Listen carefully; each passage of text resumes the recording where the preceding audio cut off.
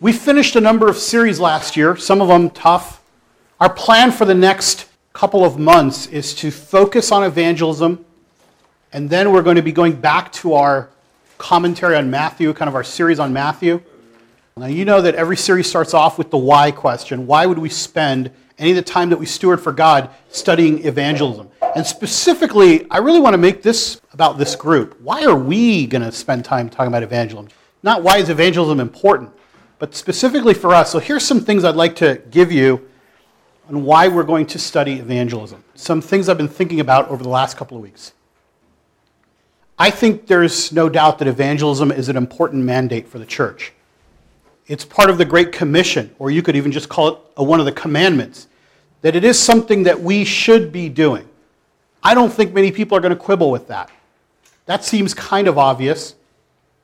But as I was thinking about it, for this group especially, it doesn't seem like evangelism is one of our strengths. And I'd like to spend time not just debating evangelism in general, but since we interact and ask questions in here, I'd like us to ask ourselves questions about us. The people sitting in this room, how do we feel about evangelism, and why is it not one of our greater strengths as disciples? I think one of the things that we're going to do is we're going to look at the way evangelism is done, because I would safely say that many of us are troubled by the way it's done. I'm not saying we're troubled about how to do it. In fact, probably very little of this series is going to be spent on how to do evangelism. More, it's going to be kind of getting your feedback to let's get some of this out there. What is it that troubles you about the way evangelism is done? We're concerned about causing offense to others. I think that's one of the things we have to examine and openly state. That a lot of times what's stopping us from really engaging in evangelism, and there may be a lot of other reasons, but one of those reasons is I think we've been intimidated into not evangelizing because we're a little bit worried about how others will feel about it. I think some of us may feel unprepared or maybe even unworthy to witness.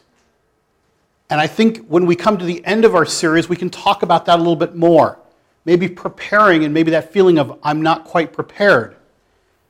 Finally, the reason I think we should do this series is what I call the Christian bookstore principle. You've heard me say this when we talk about prayer, when we do our series on prayer. If I go into a Christian bookstore and there is at least 20 to 25 new books coming out each year about a subject, you know that subject, nobody is getting it right. Every time I go back onto Amazon and type in just the word evangelism, there's new books coming out. And every one of them is the same. Well, everything we've learned about evangelism, I can now teach you a different way, or maybe there's an easier way, or I know it's hard, and there's all these books coming out about it. You can count them. There are thousands of books on evangelism.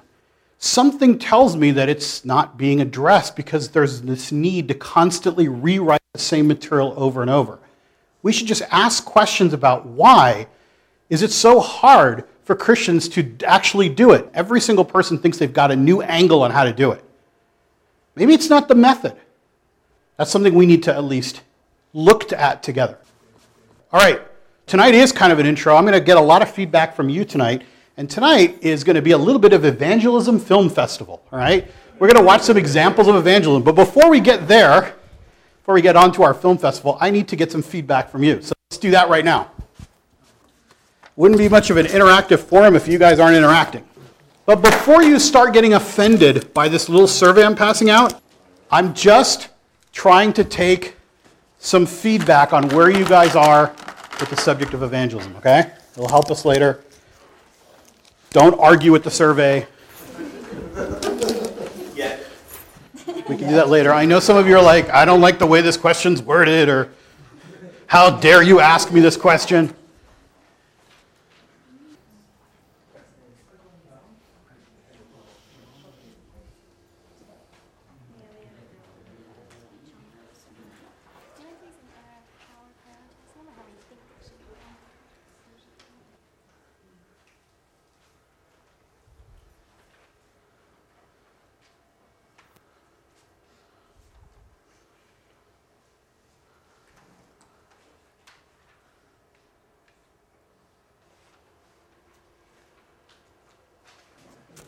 All right, if you want to keep going, that's fine. Just hang on to them and you can give them to me at the end.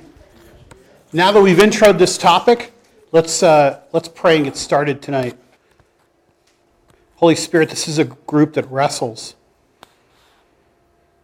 with you, wrestles with one another, wrestles with people that aren't even in this room.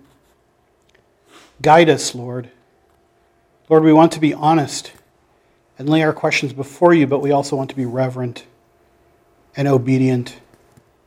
Don't let our wrestling ever be an excuse to turn away from obedience, but Lord, let it be a chance, an opportunity to go deeper and to understand you better. We want to be disciples who obey. Pray this in your name. Amen. Here's what I'm going to do tonight. I said it was a little bit of an evangelism film festival, so what we're going to do is I'm going to show you a couple of examples of evangelism that I picked up, and then I'm going to get your feedback back. You can talk to me about what you think of it. So you have a card, you can jot something down if you think of it. So we're going to do that. We're just going to do 3 short clips. They're not very long. They're each about 5 minutes, maybe even less. And the thing I want you to be thinking about is, how do I feel about this type of evangelism being done outside, like outside of yourself? How would I feel if I were doing it? Do you think this is effective? And if you don't think it's effective, what is effective? Think about those things for a moment. Anthony, let's share the first clip and get started. Good morning, folks. I want to have your attention just for a moment. I'd like to speak to you for a few moments. What I'm going to say may offend some of you, but I'd like you to bear in mind that recently over 100 American soldiers gave their lives in Iraq so that you and I can have the liberty of the freedom of speech. Now you're here because you've allegedly violated man's law.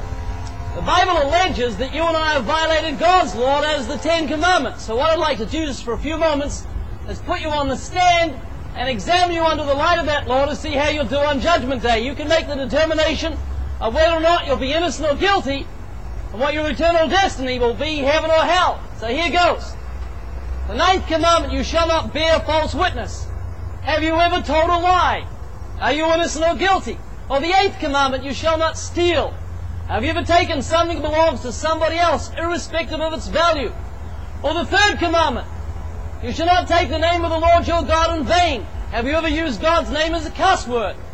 The Bible says the Lord will not hold him guiltless who takes his name in vain. Or the 7th commandment, this is the one that blew me out of the water. Jesus said, you've heard it said by them of old, you shall not commit adultery. But I say to you, whoever looks upon a woman to lust after her has committed adultery already with her in his heart. Have you ever looked with lust? I mean, who hasn't? Well, if you said, yeah, I've broken those commandments, then you're admitting that you're a lying, thieving, blasphemous adulterer at heart. And you'll be found guilty on the day of judgment. And there are 2 witnesses to your crimes. Number 1 is your conscience, the judge on the courtroom of your mind. And number 2, the eyes of a holy God. The Bible says the eye of the Lord is in every place, beholding the evil and the good. And if you're found guilty, well, you'll end up in hell, which isn't God's will. You say, but I confess my sins to God. I tell him I'm sorry. That won't help you on the day of judgment. That's like going to court today and saying, Judge, I confess I did the crime. I'm sorry. You say, oh, so you're pleading guilty. You should be sorry. You've broken the law. No, that won't help you. What you need is someone who can pay your fine. Well, 2,000 years ago, folks, God paid the fine for you in Jesus Christ. When Jesus was on the cross, he was suffering for the sin of the world. The Bible says God commended his love toward us, and that while we were yet sinners, Christ died for us. Christ has once suffered for sins, the just for the unjust, that he might bring us to God. Folks, the last words that Jesus said on the cross were, it is finished. In other words, the debt has been paid. You don't need to go to hell. God can grant you the gift of everlasting life because of what Jesus did on the cross. Because of his death and his resurrection, death has been defeated. God will grant you his gift of everlasting life if you repent and trust the Savior. So that's what you need to do. Don't just say, God, I'm sorry. Turn from your sins in repentance. Don't just believe in Jesus. Put your trust in him as your trust a parachute. Folks, this is so important. Every day 140,000 people die. Please make peace with God today. If you've got a Bible at home, read it. Pray about what you've heard today, because there's nothing more important than your eternal salvation. Please listen to my friend Easy. Thank you. Folks, we thank you so much for giving us your attention this morning. I know it's a strange thing to be waiting to get into court and a couple of crazy guys are preaching at you. We're not accustomed to this. But you know, when we're in those moments, when we're alone and we give thought to our eternal destiny, we realize that there's nothing more important than where we're going to spend eternity. Often we think in our hearts and minds that we're going to live forever, but we know better. We know that we can lose our lives today and stand before God, and then it's heaven or it's hell. And I want to leave you with a final thought today. You know, I wonder if a scientist walked up and down this line and offered each of you $1 million cold cash to donate one of your eyes for scientific research. Painless surgery, 15 minutes, they'll replace your eye with a glass eye that looks exactly like the other one, but you just can't see through it. $1 million cold cash. Now, most of you probably wouldn't do that. A few of you may. But if I upped it to about 15 or 20 or 30 million, I'm sure I'd get a few more eyeballs. But I have yet to meet one person who would sell both their eyes for even $100 billion. Because our eyes are precious to us. They're valuable, yet they are, if you would, significantly insignificant in comparison to the scope of our body. If our eyes, these windows to our soul, are worth more to us than all the money in the world, how much more valuable should be the soul that's looking out of these eyes? We want to leave you with that thought today. God sent His only begotten Son to hang upon a cross before the world, to shed His blood, and to rise again from the dead that you might have eternal life. And I believe any reasonable individual would be wise enough to consider the eternal destiny of their soul and to recognize God's love and grace demonstrated on that cross, that He might wipe away all the sins we've committed against Him. All the wrong that we've done, those secret moments of hidden pleasure, those times of anger and hatred in our heart which is equated to murder, that rebellion as we've kicked against the God who's offered us His grace.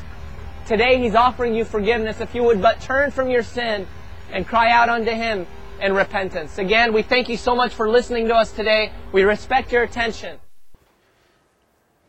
All right, if you're wondering why there's so many people listening to that, it's because, like you probably heard, they're on their way into court and they're standing in line. The court hasn't opened yet. So, all right, let's hear from you.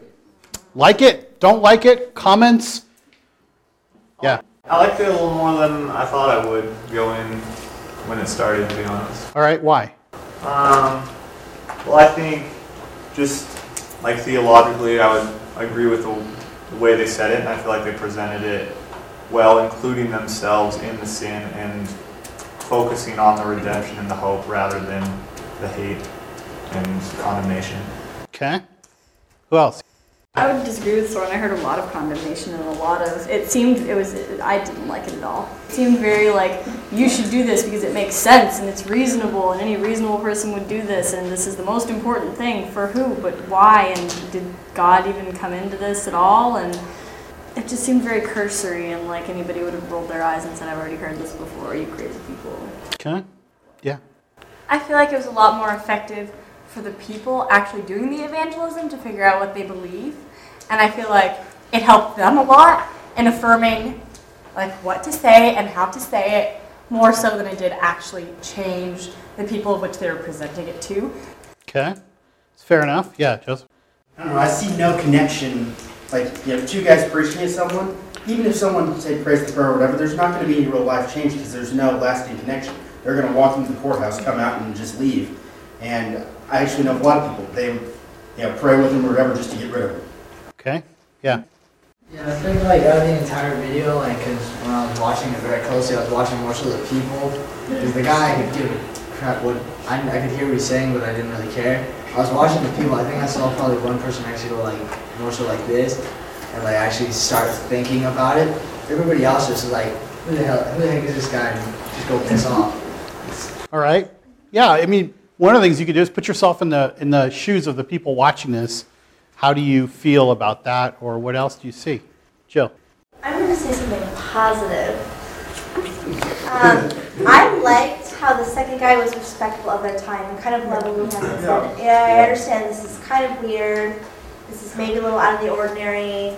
It kind of wakes you up a little bit and says like, oh yeah, this is a person, and he recognized that I'm not just like a thing to be preached at, but I'm a person who thinks and who may need a little bit of it's like common human decency. Plus, it was not as embarrassing, like I wasn't as embarrassed to believe the same things that they believed as with other street evangelism people I've seen. Okay. Yeah, I think I basically agree with Joe, like, in both of those points. Like, I think I just appreciated the second guy at least openly addressing, yeah, this is awkward. Like, people don't just like randomly go up to other people and preach at them while they're waiting in line. Like, and I thought that, like, it was much more genuine. At least I appreciated that. Granted, that's probably just a tactic, but still, like, is at least genuine in that a little bit, and like I appreciated that aspect of it. And also, like, I agree with Soren that I feel like for the most part, like, there's definitely always ways you can better explain something, or explain something more clearly, or take a slightly different approach on it. But I felt like their general concept of what they were presenting wasn't like inherently wrong. But at the same time, it's kind of forcing them because they're standing in line. It's not like they can leave. They can't if they, Yeah, that is truly a captive audience. There's no doubt about it. They're not going anywhere. Comments going this way? Yeah. I think that it gives the doorway or kind of the gateway for further conversation, maybe, because this, even if it doesn't get the person to actually do something, it sparks the thoughts about God, and it sparks the thoughts about the afterlife and what's going on. And chances that this person's gonna go home and be like, hey, I saw this street preacher today. Like at least the person's thinking about it, and that gives a doorway to maybe Christians around the individual person to be like, well, what did he say? Like, what did you think about it? Because it's almost like a non-Christian starting to have thoughts and then. Okay, going this way? Yeah. I think it could have been worse. I just don't know how effective it would be. Like, the first guy, I mean, yeah, it seemed like he was kind of theologically right on, but I thought, like, if I was standing in line just like, Christ died for your sins, like, okay, that is profound and that is beautiful, but, like, I don't think anyone would take it that way. It just feels like it's kind of this wall of theological statements. And I don't know how else they could go about explaining it that way, but I think about, like, well, how powerful would it be if they just, like, served breakfast to those people, or they just, like, and it would be weird, but that's kind of how, like, the gospel works sometimes. Or if someone, like, stood up and was like, here's the theology of it, but, like, here's what Christ did in my life to all these people, and that would be really weird too. But I wonder if something less one way, all just church speak, could impact people's hearts more.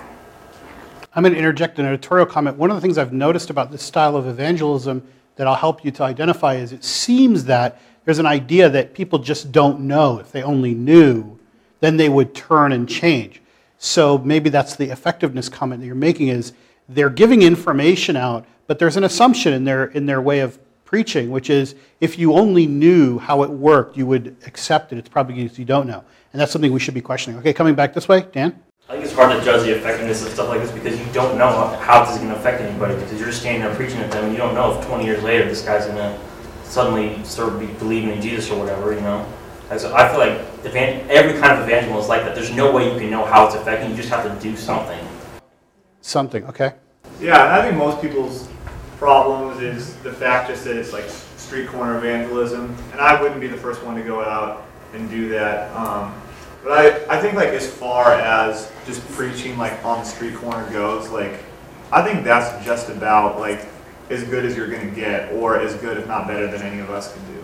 Okay, going this way. Jeremy? I think that if someone can recognize, like he recognized at the end by saying this is awkward, I think you should pause and consider, why is this awkward?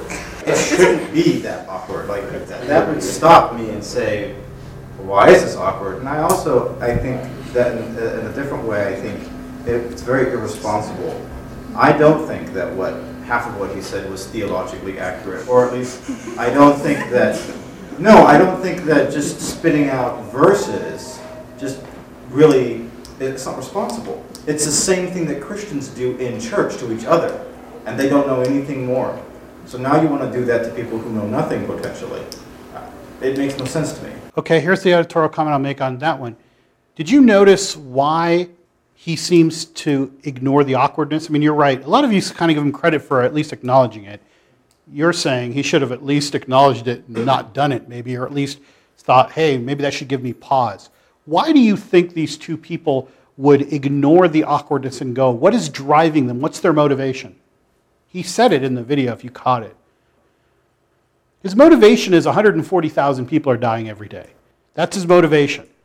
And he's explaining why he would do such a crazy thing. Now, I'm not saying that explains it to the point where we would agree with it, but I want you to identify what's going on here. So in their mind, the assumption that's going on here is we got to race to save people before they die. That's the assumption that's going on. And we're going to need to evaluate that in our series. If you have the antidote to a rare disease, do you have an obligation to share it? Is evangelism even the same thing? I just want to make an objection to what Jeremy said, that I feel like there's an assumption in there that if something is awkward, that inherently means it's not worth doing or it's not beneficial. And I think, actually I got this from Megan once, saying that like people can often hold like awkward as just this like unbelievably like horrible thing, and anything that's like awkward we need to like shy away from. But there's a lot of great things that can come out of awkward situations. Yeah, we wouldn't go to church if we hated awkward that much, right? The whole experience would be like, we just stay home and watch TV, yeah. I think I agree with Soren on that, like even going further with it, I think the awkwardness was more societal, like the fact that you don't have someone come up to you like while you're standing in line and just start talking to you, like that by itself is awkward. It wasn't the subject matter, like the fact that I'm talking about Christ isn't what really was making it awkward. Like if someone went to talk to me about like bagels and like start talking, like that's awkward. Like what are you doing? So I mean, I think that, and so it's okay for them to say, yeah, this is awkward, but this is what we're doing anyway, and that's fine. Like I'm not assuming that awkward is bad. I'm saying that it's not awkward to us because we're sitting in church, but it would be if we polled any of those people standing in line. I'm willing to say that they probably would say, yeah, was it awkward, or was it annoying, or it was stupid, or I wasn't paying attention. And whether or not we can actually gauge its actual effectiveness, I think we can. So we should give a pause. I'm going to come back to that point in a second, Jason.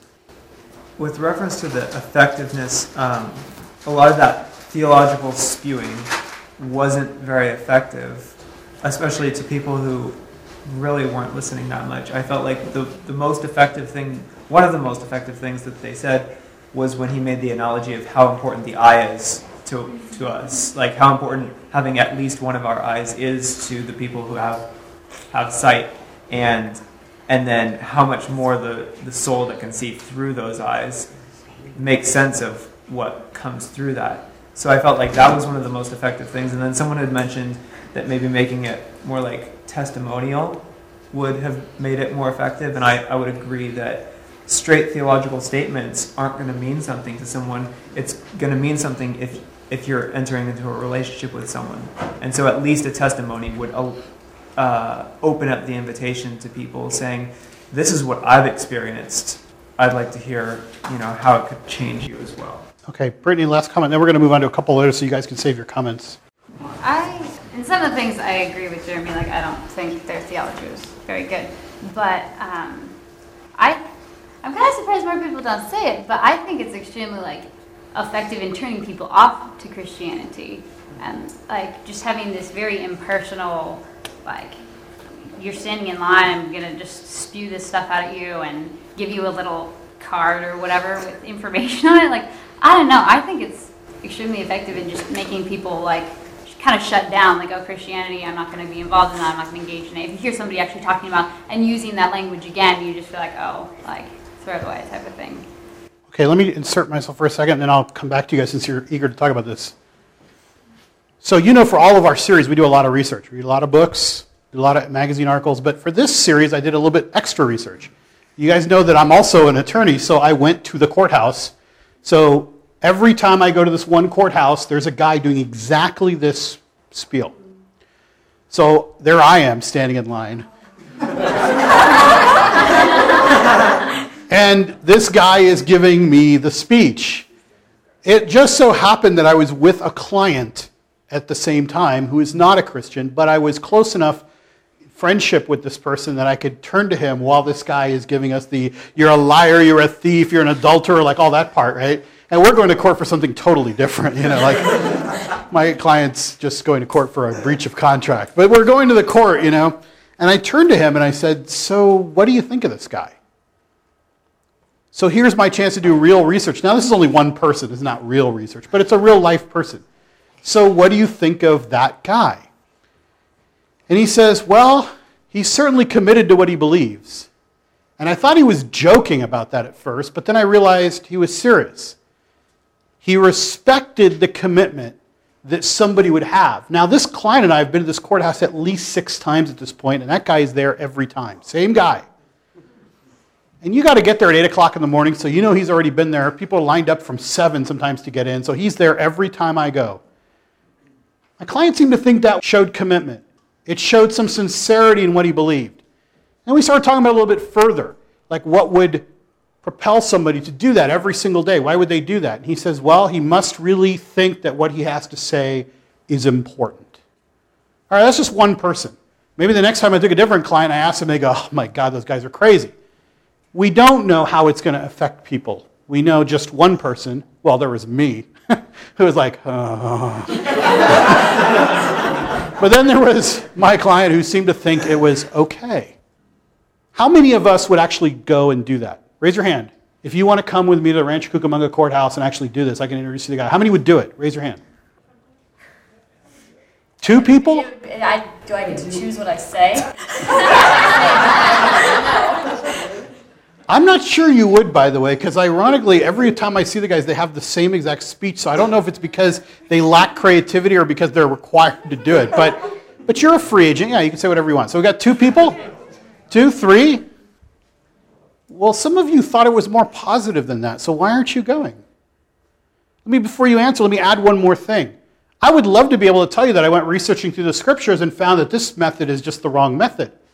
But when I flip to the book of Acts, forget the Gospels, let's lay those aside. They're not important. Let's just start with the book of Acts for a second, when the church is actually inaugurated, all right? So that you don't give me the excuse that I would anticipate from some of you like, well, that was before the crucifixion, that was before the resurrection. Jesus is not here, just like now. We have the Holy Spirit.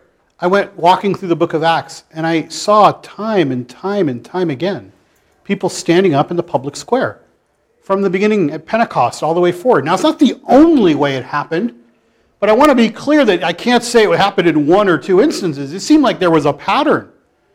Even Paul on his missionary journeys went first to the synagogue to find people, then he went to the marketplace to find people, and then he started relationships after that. But there was always this effort to be in the public square. So we got 2 people out of the whole group of you in this room that would be willing to do it. With that in mind, and some of you who were positive about it, at least more positive than negative, why aren't we going to do this? Yeah. In this society and culture, it's not appropriate to do things like that. Just like Phil said, you don't talk to people in line at the grocery store either about bagels. Like, that's just not something you do. When people talk to me at the grocery store, I'm like, who are you? Like, what do you want? Why are you talking about it? I'm here to buy groceries. Those people are there to support. They're not there to talk to strangers. You think it's weird? I think it's super weird. I hate when people talk to me. All right. You're not even from Southern California and you have that attitude? Let me add commentary to that. Do you think it was normal in Paul's time? Maybe it was. I don't know. I'm not saying they're as standoffish as we are, but I'm not so sure that it was acceptable to go stand in the marketplace and start preaching, even in his time. But it's a question. I don't have the answer. I haven't read that book yet. Yeah. One thing to do to people who may not have heard it or to whom it may be profound. That's another thing to do to people who may have probably heard of it like dozens of times. So you think it's not effective to do it, like it wouldn't be worth the effort?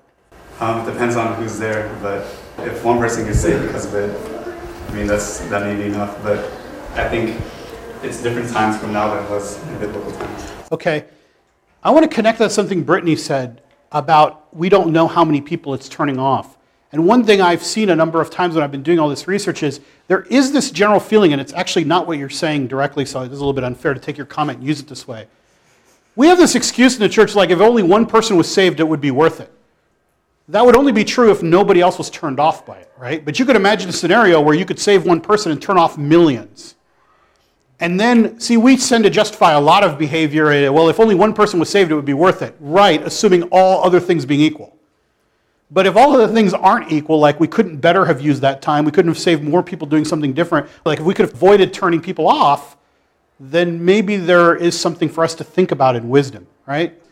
How many people are not going out there, not because it's not effective, just because we don't like doing it at all? It's a comfort issue, I think, for some people. Okay, Joseph? I think, going back to the thing with Paul, I think he had the position from his previous time as a Jewish leader to go into the synagogues. And then once he spoke in the synagogues in public, he was able to go into the marketplace because he was known there. I think if I had the position I was known, it would be easier for me to go out there and say something like that and be more accepted. Whereas just some random guy out there on the street talking or something like that, it'd be like, what are you saying? It's a great example of that. You know, one of our most famous people in the church, most of you know him, is Kirk Cameron. And there are a bazillion videos. If you ever just want to have fun, go onto YouTube and type in Kirk Cameron, right? And there are so many of him because he's trying to use his notoriety to evangelize using these same methods. That guy that you saw preaching, by the way, he kind of had a little funny accent. He's actually from New Zealand. That's Ray Comfort, who's Kirk Cameron's partner in all these evangelism crusades where they do exactly that and other things you'll see in a moment. There was one where it says Kirk Cameron talks to gang members, and I had to watch it. I just wanted to see if they were going to beat him up. And they didn't. They're like, you're such a bad actor. And then they're like, but never mind, it didn't happen. Comments coming this way? Yeah. I just think it could be done so much better. Like, the more I think about it, the more I think that being personal would work much better. Because I don't think that most of these people haven't heard this before.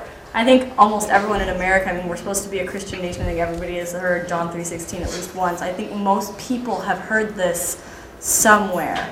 And even if they haven't, I think there's a way to reach the people who have heard it and those who haven't at the same time in a way that's more personal. Like, hey, I'm here. I look kind of stupid, but this is what I believe, and it's because I care about you, even though I don't know you. I just think there's a much better way to do it than that. Okay, yeah. Okay, so we're talking about the effectiveness of this and that there could be a better way to do it. But to me, that comes across that we're relying too much on ourselves. Like, we're planting a seed, no matter how it's done. Like, the gospel is presented, and so the rest of the work is up to the Holy Spirit. So if we say there's a better way to do it, then aren't we relying more on our own methods instead of the way the Holy Spirit works? It's a very good question that we're going to answer in this series, because the way you answer that question will change the way you do evangelism. It may be that there are better ways to do it, and we should be stewards of the gospel and think of the best way to do it. It may also be that it's not in our hands at all. And the comment I would make to that is, remember the parable of the seeds in the different soil. The one thing that we've always talked about that has always been significant to me is forget the soils. Just notice that the sower, who's Jesus, is sowing everywhere. Even in places he knows it won't grow, but he's still doing it. Our God is a lavish sower. He sows liberally everywhere. Not like a conservative sower would sow only in good soil slowly. He throws it in the road and places where we know that no sower would throw the seed. But we have to balance it too, because that sounds very tempting to say, okay, then let's just do anything because something might work and God will add to it. All right, let's pause there for a moment and watch somebody else. Ray wants to see a little bit more personal touch. Let's do a little bit more personal touch where the people get to speak back this time. Let's go to the street evangelism number 1. What would you say, what qualifies someone to get into heaven? Well, I guess if you believe in God and you give your life to Him, then you're going to go. So do you think someone can get into heaven just by doing good? Yeah, I think so. Do you ever read the Bible? Yeah, occasionally.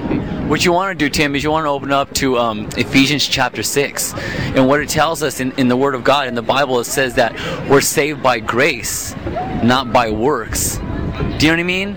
Because that's why Jesus died on the cross for us. Congratulations, baby.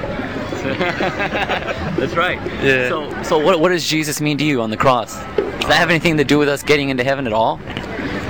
Yeah, it does. What it means to me is like I don't know. Some people don't realize what someone dying for you means. So. Okay. Well, let me ask you this, Tim. Would you consider yourself to be a good person? Yeah, I think so. All right, I'll ask you a few questions just to see if that's true. Have you ever lied before?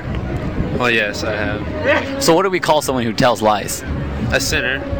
More specifically, well, if I were to tell lies, what would you call me? A liar. A liar, exactly. Have you ever stolen anything? Yes, I have. What do we call someone who steals? Someone who steals?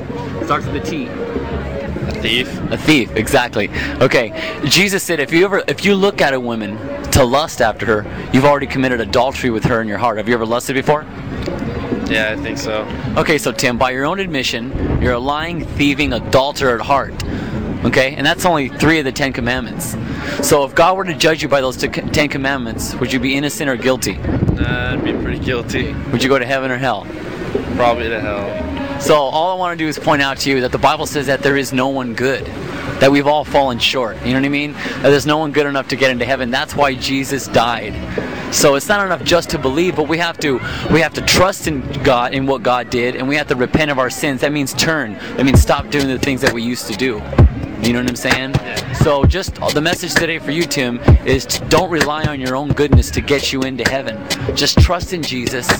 Understand what He did for you on the cross. He washed your sins away, and He took your punishment upon Himself. And that way, when you're going that way, man, you're not relying on yourself anymore, because we all fail. We've already messed it up, you know. And so, can I leave you with some information? Okay.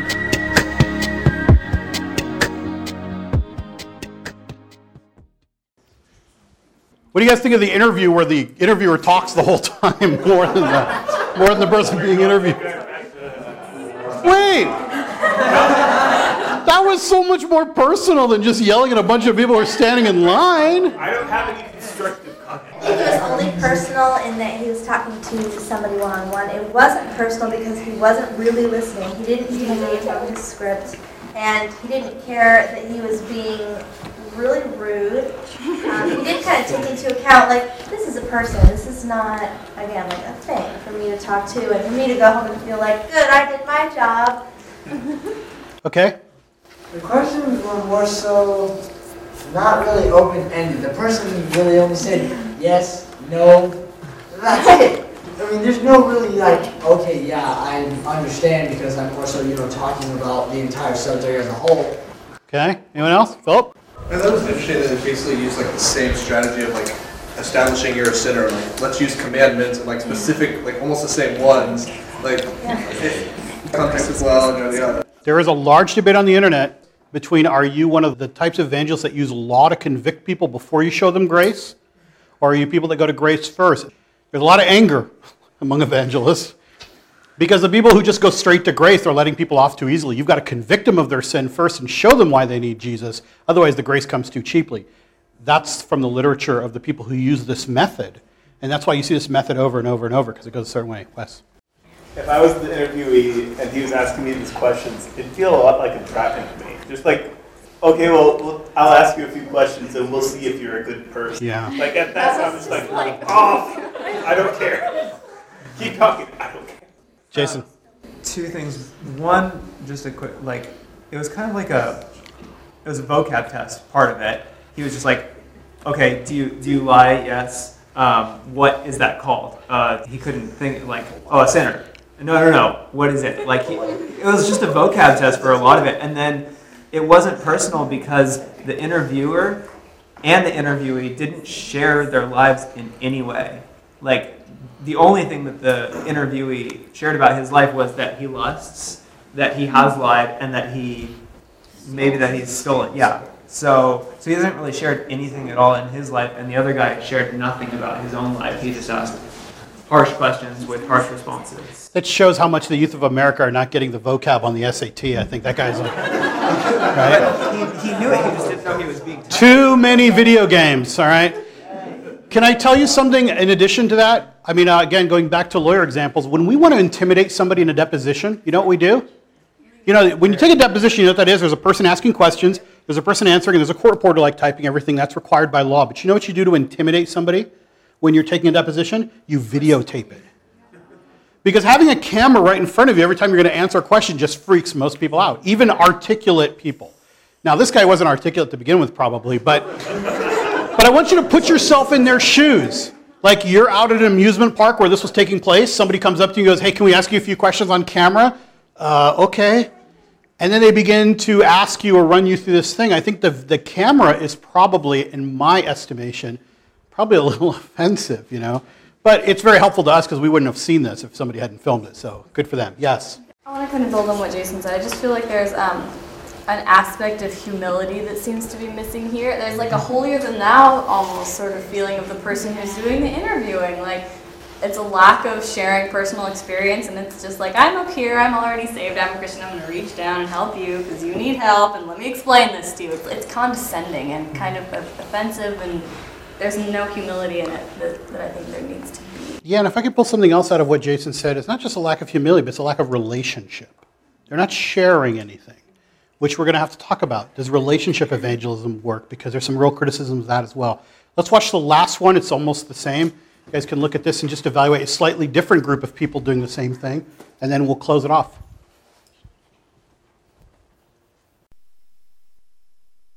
Okay, so do you believe in heaven, right? You believe in heaven, do you believe in God, do you believe in hell? I'd like to believe. I try to tell myself this, but for some reason it doesn't seem logical to me. But I mean, I think if God were to, peek into my daily life like he's supposed to be looking over us every day, I'd say that he'd say, let her pass, really.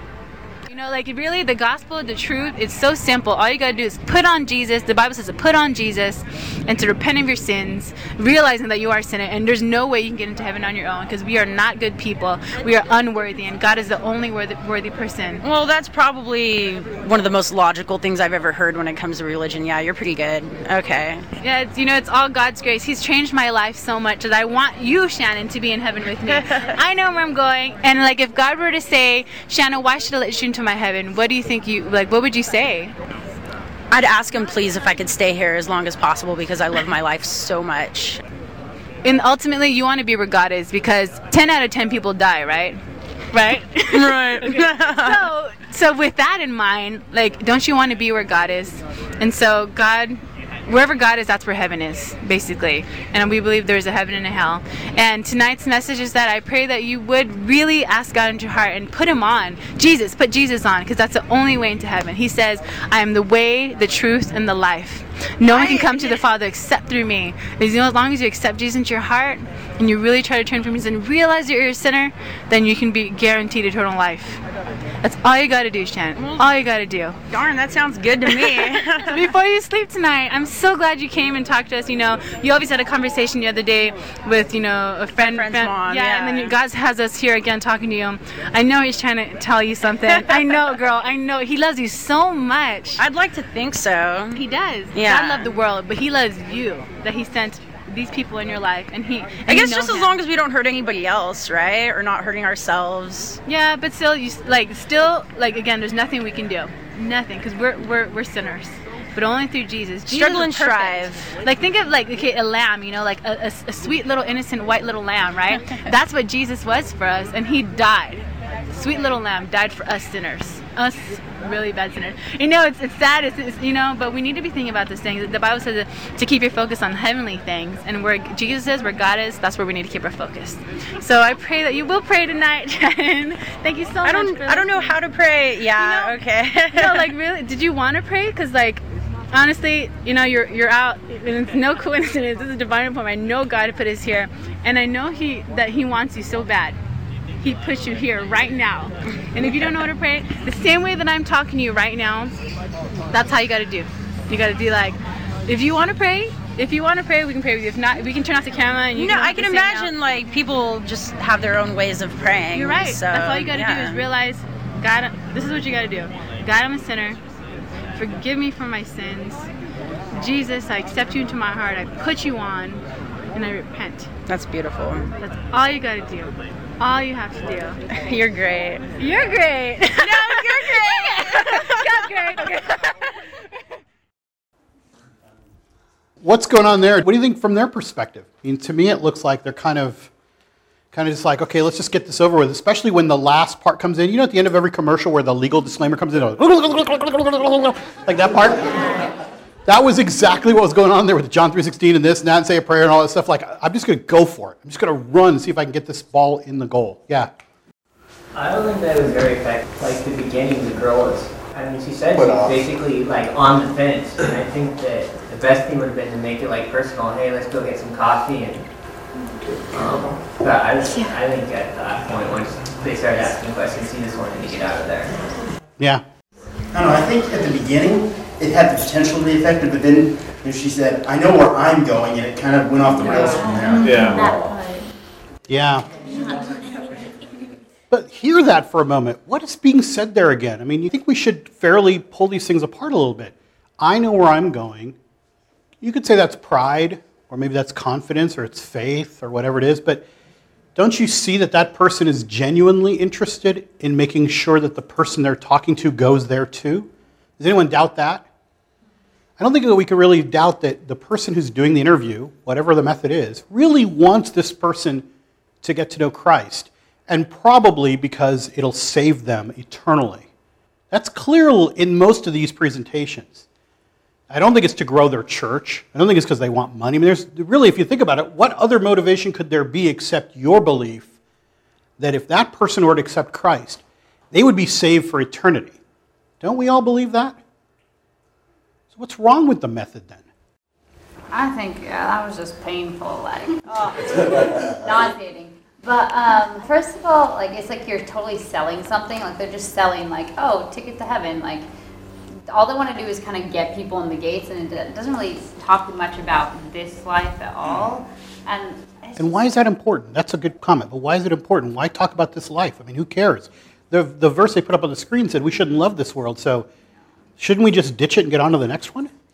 Christianity is, I don't think, based on like this idea of just getting into heaven, but like living differently and like what Christ did and manifested a different kind of social reality and like embodying that and embodying Christ in the world. So that's like a whole other thing. It's not a whole other thing. I think that's exactly right. What Brittany just said is really important because if that is true, that Christianity is more than just a way to get into heaven, if Jesus was actually preaching something more than that, which I think most of the people in this room agree with, then the method of evangelism that you're watching only addresses one part of the Christian life. That's why I think it's important enough to point that out and why I made you go deeper on that, because I think that's a very profound thing that we could miss. You want to come back? Yeah, and I think like also, I mean, in all of the ones we've seen so far, it's just like taking, like almost extracting any meaning or like depth in the theology of things and just like saying, like presenting it so flat, and so you hear these things like Jesus died on the cross for your sins, like, and that means nothing. And so it kind of, it becomes cliche, and so then even if you hear it in church, I mean, even growing up in church, you keep hearing this, and it loses its meaning for like theologically, and then like depth-wise, even for meaning personally in your life, and so I think that's really ineffective as well. Okay, the very last comment's going this way, Wes. One problem I have with this kind of evangelism that I've encountered before is that people with this kind of approach are used to people saying no to them, and so they don't like stop to listen to anything really that's being said. They just keep on going. Like the one previous, it's like he had his spiel, he kept on going with it. Like I had somebody like ask me if I was a Christian at work once, and like, the last times you're coming, the rapture's coming up, like, yeah, I'm a Christian. And she kept on going with her spiel. Like, I had to tell her 3 or 4 times, ma'am, I'm a Christian. Oh, you are? So you know all this? Yes. Oh, okay, have a nice day. Maybe she counted you anyway that day. Yeah. I wonder with some of these guys, is it not really about the people they're trying to reach, but about themselves and making themselves feel better in their faith? We have to think about that. Whether there's a I'm right because I need to convince myself, or I'm right because I'm prideful.